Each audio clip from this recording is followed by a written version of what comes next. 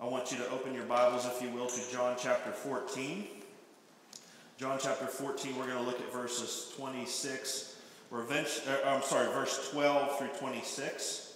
I'm not going to read that entire passage all at once. I'm going to actually stop at 21, but we'll read and then come back and finish it a little bit later on. You ready? Let's go. John 14, starting in verse 12. Truly I tell you, the one who believes in me will also do the works that I do. And he will do even greater works than these, because I am going to the Father. Whatever you ask in my name, I will do it, so that the Father may be glorified in the Son. If you ask me anything in my name, I will do it. If you love me, you will keep my commands. And I will ask the Father, and he will give you another counselor to be with you forever. He is the Spirit of truth. The world is unable to receive him because it doesn't see him or know him. But you know him because he remains with you and will be in you. I will not leave you as orphans. I am coming to you. In a little while, the world will no longer see me, but you will see me. Because I live, you will live too. On that day, you will know that I am in the Father, you are in me, and I am in you. The one who has my commands and keeps them is the one who loves me. And the one who loves me will be loved by my Father. I also will love him and will reveal myself to him. Let's pray as we look at the Lord's word. Father, thank you for sending your Son. Sending your Son to be the way, the truth, and the life. To be our way back to you. To bring us back into a right and proper relationship with you through his death on the cross, through his resurrection from the grave, and through his ascending into heaven and the consequent sending of the Holy Spirit to live in us.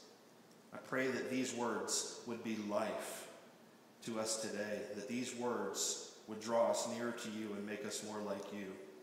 Help us to have ears to hear and help us to have hands and feet that are eager to obey. In Jesus' name, amen. Well, you know the setting by now. We've been in this part of John's Gospel for a few weeks now. Jesus is preparing to leave his disciples. He's said some things that have shocked them, some things that have caused them to be puzzled, perhaps even frustrated. And you see, starting at the end of 13 and up through where we're going to look at today, through 26 and 14, these kind of rapid-fire questions that disciples are throwing at Jesus. One after another, the disciples are jumping in and saying, well, Jesus, what about this? Or we don't understand this. Explain this to us. He's created a bit of a panic among the disciples because he's told them that he's leaving them. But there's some things that are going to happen as a result of his leaving.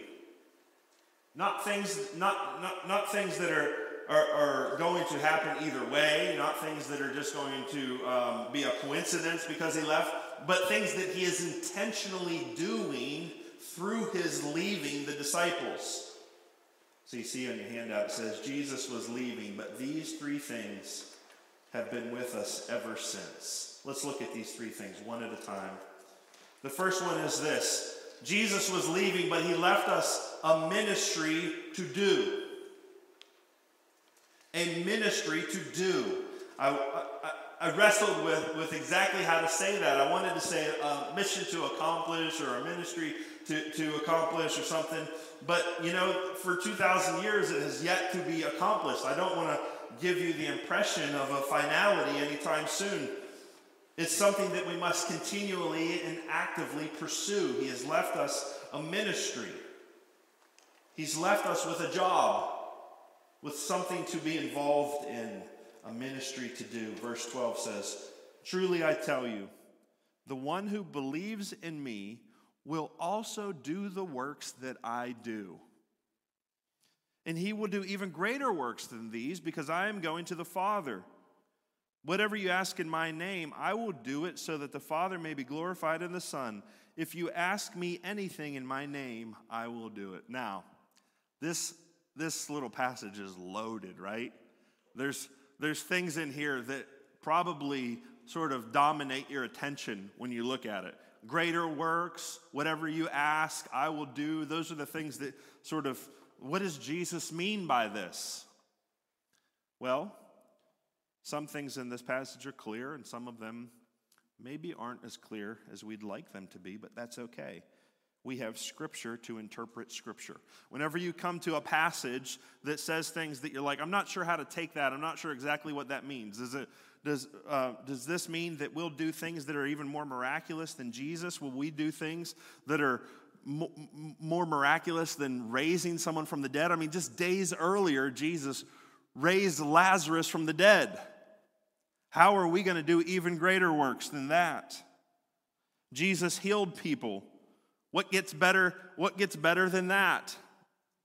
Well, there are some things that are better than healing. There are some things that are better than raising people from the dead. We'll talk about it. Let me point out a couple of things about this ministry that Jesus has left us to do. Verse 12 tells us it'll be done by the one who believes in me. The prerequisite for engaging in the ministry that Jesus has left behind for us to do is that we believe in him. We must have faith in him. We must trust in him. This is the crux of John's gospel, isn't it? Everything he says, he points back to believe in Jesus, believe in the Son of God, believe in him and have eternal life. So it shouldn't come as a surprise that the ministry that Jesus is leaving, there are some people who are disqualified from participating in this ministry. They're the ones who won't believe. They're the ones who have not placed their faith in Jesus. They cannot be a part of this ministry. They'll be the ones that we'll see when we look a little bit later. The world is unable to receive him when Jesus speaks of the Holy Spirit. There are, in a sense then, after Jesus' ascension, two types of people. The believing, faithful followers of Christ who now have this ministry to do, and then the world which is unable to receive him and which is unable to participate in this ministry. Truly I tell you, the one who believes in me will also do the works that I do. So Jesus has been doing these works. He's been doing over 2.5, maybe 3 years of earthly ministry where he's gone around, he's done miraculous things, he's taught, he's poured into his disciples, and now he tells them that he's leaving. Does that mean the ministry is coming to an end? No. The one who believes in me will also do the works that I do. So that's the first thing. The ministry will be done by the one who believes in him. But the second half of verse 12 tells us the ministry will be greater than the ministry of Jesus. It will be greater than the ministry of Jesus. I already started to allude to this and dig into this a little bit, but let's look at it. The second half of verse 12, and he will do even greater works than these because I am going to the Father. So a couple of things. Are the greater works more miraculous signs? There are some who have interpreted it to mean so. There are some who have said that this means that our churches will be full of the miraculous, that we'll see people get healed and we'll see supernatural things happen on a regular basis in our midst. Is that greater works than what Jesus did?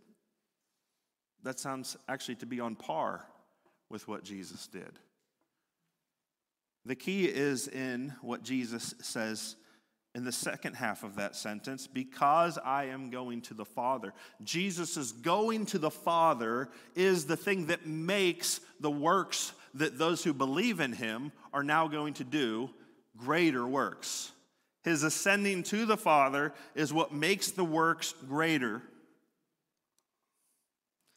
In other words, the greater works are the works that are going to be done as a result of the accomplished and finished ministry of Jesus Christ in going to the cross, being buried on the third day, raising from the dead, and 40 days later ascending into heaven. The reason the works that the disciples are going to do is greater is because the work of Jesus has been finished. Up until now, the work that Jesus has been doing, although miraculous in nature, has simply been pointing people forward to something that he was about to do. At this moment in history, when Jesus says this, nobody has been saved by his death, burial, and resurrection and given eternal life and reconciled back to the Father. So the greater works is the work of building the church that the disciples are going to do after Jesus has completed the way of salvation. So, in a sense, the greater works are bringing people into a saving relationship with Jesus. That's the greatest miracle of all. There are people that Jesus healed of terminal physical illness who a few short years later died. But the greater works that the disciples are going to do is that they're going to preach the gospel and they're going to bring people into eternal life so that they will live forever. That's greater works. The ministry will be done by the one who believes. The ministry will be greater than the ministry of Jesus' earthly ministry up until the cross, of course. And then the third thing about this ministry is that it will ultimately be accomplished by Jesus himself. 2 times in verses 13 and 14, Jesus says this. He says, "Whatever you ask in my name, I will do it, so that the Father may be glorified in the Son." Verse 14, "If you ask anything in my name, I will do it." So Jesus isn't checking out of the ministry. He's not going away on vacation. He's going to continue doing the work of the ministry. And so here's the beauty of participating in this ministry. Here's the beauty of being one of those who believes that will do the works that Jesus does and that will do even greater works, is that we actually get to be a part of God working through us to accomplish his will, to do his works. We get to be participants in the eternal ministry of the Holy Trinity, of God the Father, of Jesus the Son, and the Holy Spirit accomplishing their plan to redeem humankind. We get to be a part of that, and we get to experience him working through us. That's the ministry that Jesus calls us to. It's reserved for those who will believe in him. It's greater than the ministry of Jesus up until this point in its eternal nature of bringing people into salvation, of bringing people into eternal life. And it's ultimately us working alongside of Jesus so that he accomplishes his work through us. I hope that gets you excited. That's what he's called you to. It's one of the reasons that Jesus left was so that this ministry could take place, so that you and I could enter into the ministry with him. A couple of familiar passages. Matthew 28, let's look at verses 18 through 20. It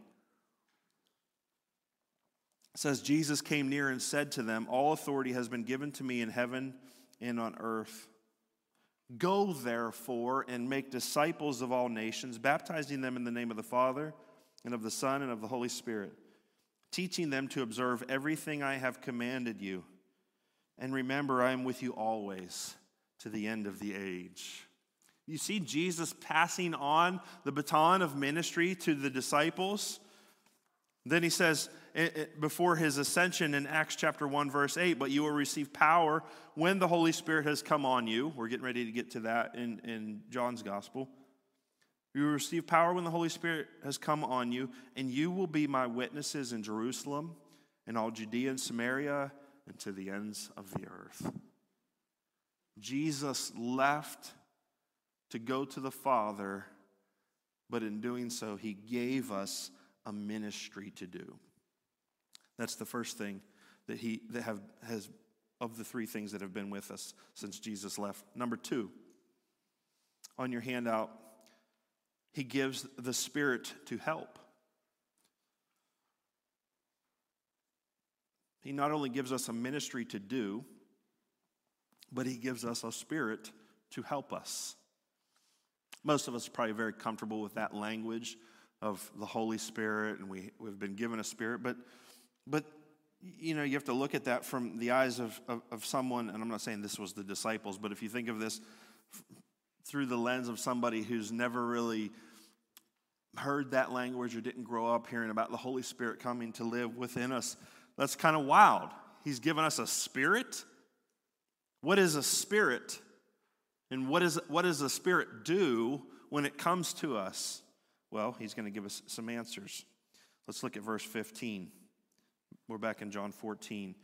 He says, if you love me, you will keep my commands. And I will ask the Father, and he will give you another counselor. Some translations say helper. Some say advocate. Some say comforter. This word can mean many things. CSB has chosen counselor. I will give you another counselor to be with you forever. He is the Spirit of truth. The world is unable to receive him because it doesn't see him or know him, but you do know him because he remains with you and will be in you. Jesus gives a spirit to help. Although Jesus in the flesh is leaving, it's his leaving that will cause the Spirit to come and to dwell within us. Couple of things here. Notice the collaboration of the Trinity.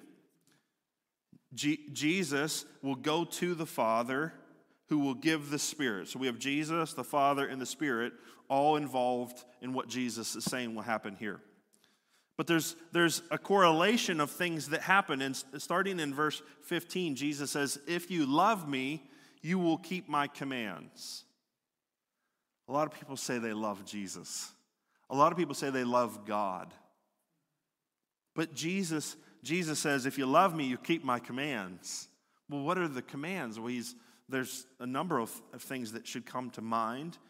In this specific context, there's the command to believe. There's a command to participate in the ministry.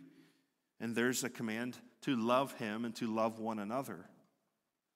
Remember, he said back in verse 13, I give you a new command, love one another just as I have loved you. These are some of the commands that Jesus has in mind here. If you love me, you will keep my commands. So it starts with loving Jesus. Loving Jesus will lead us to keep the commands of Jesus. And loving Jesus and keeping the commands of Jesus will lead to the Father sending the Spirit. These things result in us receiving the Holy Spirit. 4 things that John tells us about the Spirit here. 1, he'll be with us forever. Look at verse 16.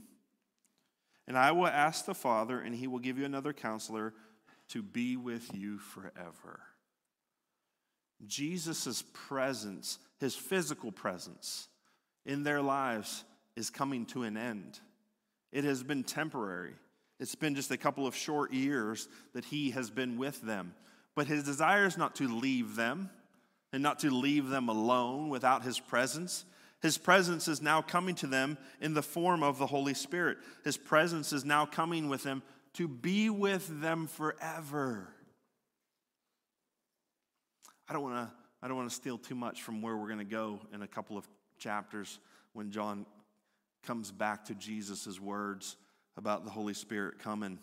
But the Holy Spirit replacing Jesus' physical presence is one of the greatest gifts that Jesus gives us. Had Jesus remained on the earth in physical form, our experience with him would be limited to that means. If Jesus was, some people say, well, I wish Jesus was still here today. Well, 1, he is here today. He's here via the Holy Spirit. But 2, if he was here today, where would he be? Probably not at your house. And if he's at your house, that means he's not at my house. Jesus in the flesh could only be in one place at one time. But by the Spirit, he's present with all believers all across the earth forever. Forever. The Spirit will not leave us. He will be with us forever. That's the first thing Jesus tells us about the Spirit that is coming. The second thing he tells us about the Spirit that is coming is verse 17. He is the Spirit of truth. He is the Spirit of truth. The gospel hinges on what is true. And we as people need a spirit of truth.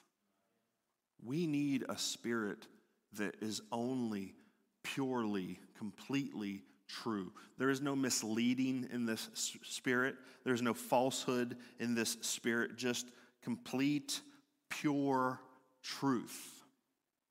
That's the spirit that he sends to us. Isn't it good to have a spirit of truth?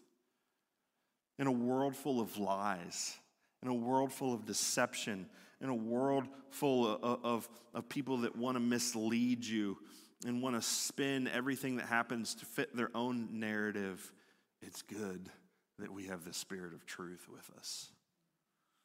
He leads us in truth. He assures us of the truth. He testifies to the truth.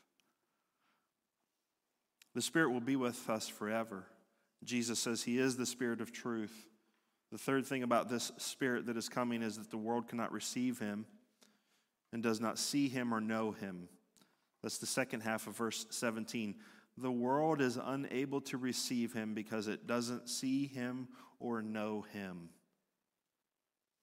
But you do know him because he remains with you and will be in you. So think about that. The world that does not believe Jesus does not get to participate in this ministry.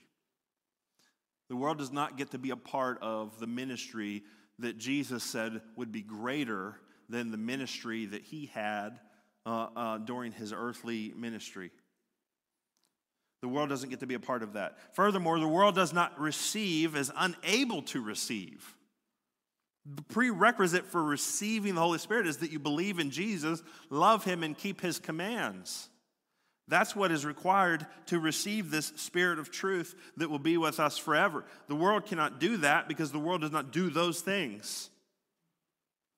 And so not only do they not receive him, but they are unable to receive him. And they don't see him or know him.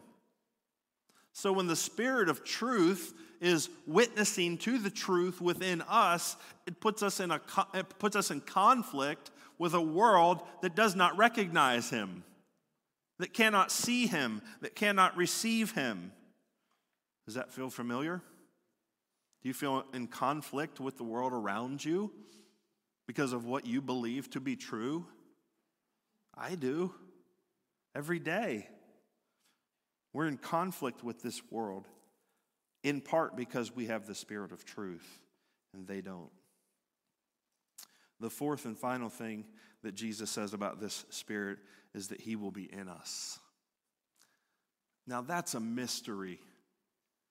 That's a mystery that I don't know how to put words to. I don't know how to explain, but I do understand that we as human beings created in the image of God are at least two parts. Some would argue more, but we're at least physical and spiritual.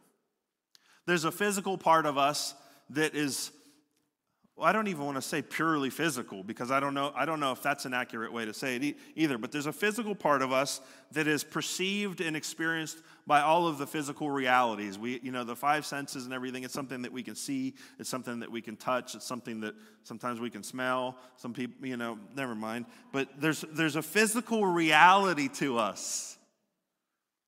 But there's also a spiritual reality to us. There's more than just the physical.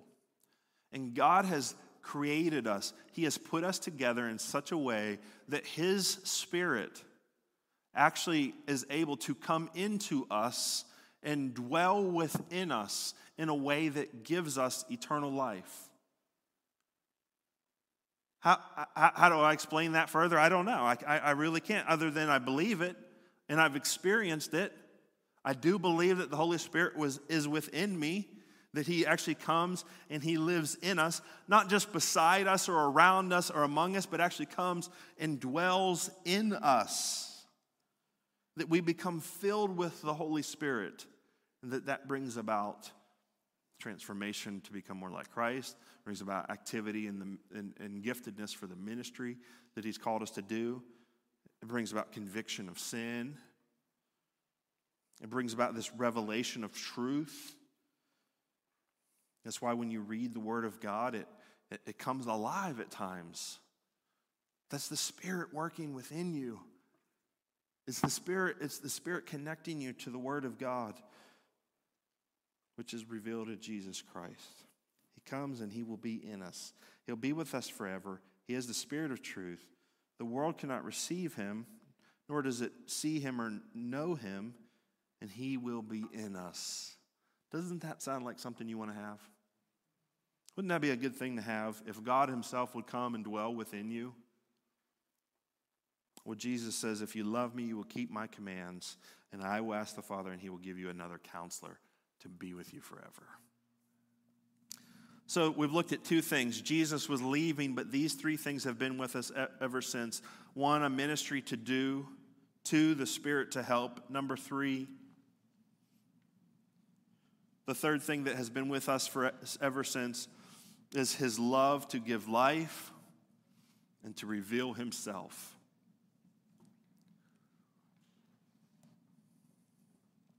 His love is with us to give us life and to reveal Himself. We'll pick up back in John 14. I'll give you a moment. Make sure you've had a chance to write that down. His love to give us life and to reveal Himself. If we look at John 14, verse 18, Jesus said, I will not leave you as orphans. I am coming to you. In a little while, the world will no longer see me, but you will see me. Because I live, you will live too. On that day you will know that I am in the Father, and you are in me, and I am in you. The one who has my commands and keeps them is the one who loves me. And the one who loves me will be loved by my Father. I will also love him and will reveal myself to him. He has left us a ministry to do. He's left us the Spirit to help. But don't forget that He's left us His love. He goes on loving His disciples. And those of us who did not walk with Him during His earthly ministry, He loves us the same. He gives His love, which brings life, and it reveals Him to us. He says, I will not leave you as orphans. I am coming to you. Do you see why that would be confusing? I'm leaving you, and I'm coming to you. I'm going away, but I'm coming nearer.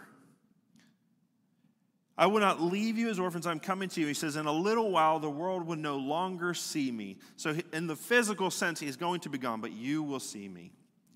Perhaps this is a reference to those 40 days between His resurrection and His ascension where He appeared to His disciples.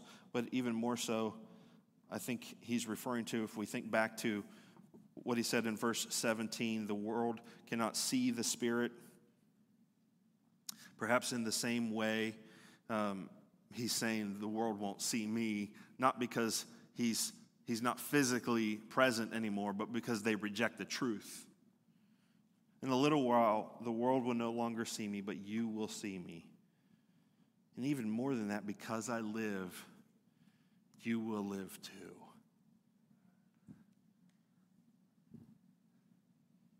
Because I live, you will live too.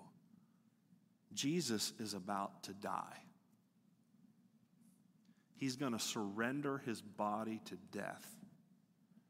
The same physical death, not in the same manner of death, but the same physical death that you and I must experience. It's one of the hardest realities, maybe the hardest reality of life.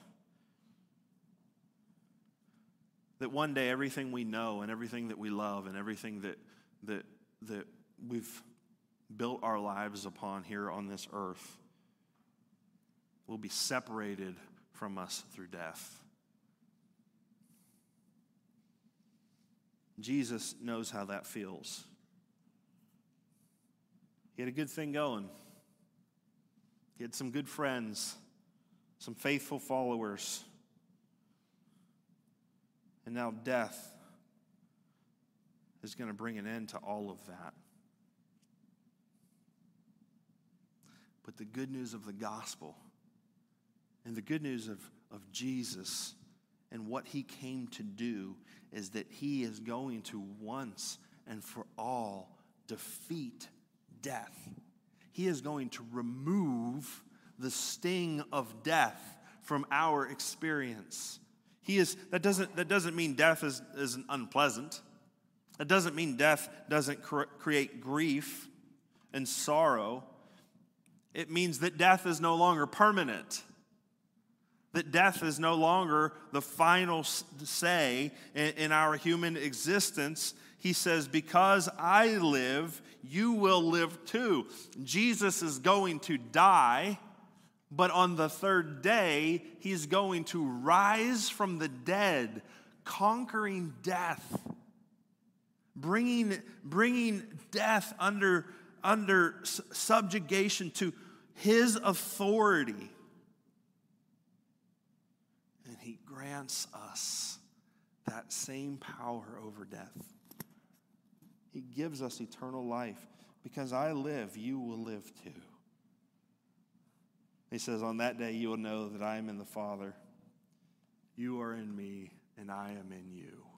Just here Jesus is he's not leaving them, he's coming to them. They're going to go from having a relationship with him that is based on physical realities, Jesus the man, to a relationship that is much more intimate, that is much more eternal, that is much more satisfying in nature, and that he is actually going to come and dwell in them. He's going to be in them via the Holy Spirit. You will know that I am in the Father, and you are in me. This is the language that Jesus has been using to refer to his relationship with the Father.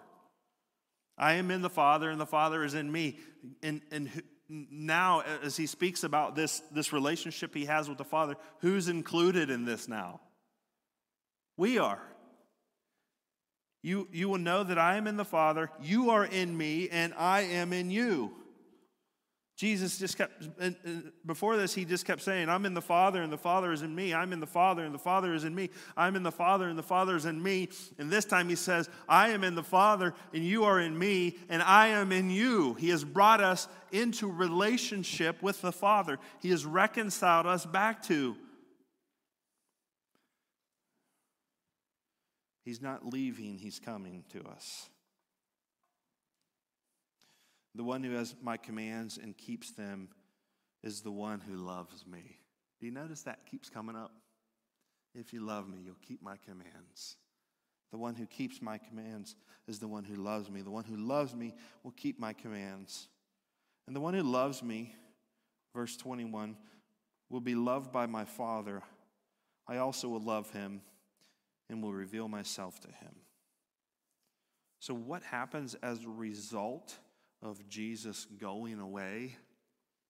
He gives us a ministry to do, a spirit to help us, a spirit that helps us in that ministry, a spirit that helps us in our relationship with him, a spirit that reveals him to us, a spirit that is with us forever. And in doing all of that, he gives his love, which gives life and which reveals himself. So, the end result of that is that we can stand here 2,000 years later, and I can stand here and confidently say, I know Jesus. And you can say, I know Jesus. I don't know other historical figures. I can read about them. I can visit museums and learn about them, and actors can portray them and try to help me experience what it would be like to be around them. I don't know them. But man, I know Jesus. By the grace of God, he died for my sins. He sent his Holy Spirit to come to live within me, to reveal himself to me, to make him known, to come in and be a part of me, giving me life and revealing himself to me, because he went away. He had to leave in order for that to be accomplished. And so the final word on all of this that I want to give you, you'll see this on your handout. The final word that I want to leave you with from this passage are these words from Jesus: if you love me. If you love me. So Jesus says all of this, and I told you we would actually read through verse 26 in John 14, and we haven't gotten that far yet, but I want to get there now. Jesus says all of this, and then one of the disciples speaks up. That's the pattern. That's what's been happening. Jesus reveals something to them, and one of the disciples jumps in and says, Jesus, but we don't understand. We don't know what you're talking about. And that happens again here. Verse 22, Judas, not Iscariot. There were two Judases with Jesus. One of them has already left to betray him. That was Judas Iscariot. Said to him, Lord, how is it you're going to reveal yourself to us and not to the world? What's that going to look like? How is it that we'll see you and we'll know you, but the world doesn't? Jesus answered, if anyone loves me, he will keep my word. Well, that's a funny way to answer that question. He goes on to say, my Father will love him, and we will come to him and make our home with him. The one who doesn't love me will not keep my words. The word that you hear is not mine, but is from the Father who sent me. I have spoken these things to you while I remain with you, but the Counselor, the Holy Spirit, whom the Father will send in my name, will teach you all things and remind you of everything I have told you. How is it that we're going to, how are we going to know you and see you? And how will you be revealed to us, but not to the world? Jesus says, love me and keep my commands. Love me and keep my word. And I and the Father and the Spirit will come. They're going to come make their home with us. One of the ways that we're called to respond to Jesus is to believe in him, to put our trust in him. There's several things that we're called to do in response to hearing the message of the gospel in the New Testament. One of them is to repent of our sins and to turn to him. But the one that probably gets the most flack today is this idea of asking Jesus into our hearts. There's a lot of people that are bothered by that language, and there can be some misuses of that. But let's not miss the clear teaching of Jesus, is that in a way that perhaps is even beyond our comprehension, what he desires is not just that we believe, but that he would come and live within us. That he would come and make his home within us. That he would come and that this would be his dwelling place. The picture of heaven in the book of Revelation is this perfect communion between God and man. That's what he desires. Relationship, intimacy, communion. That's what he is seeking.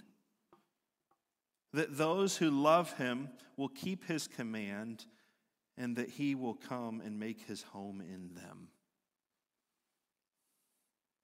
If you love me, Jesus says, if you love me, keep my commands.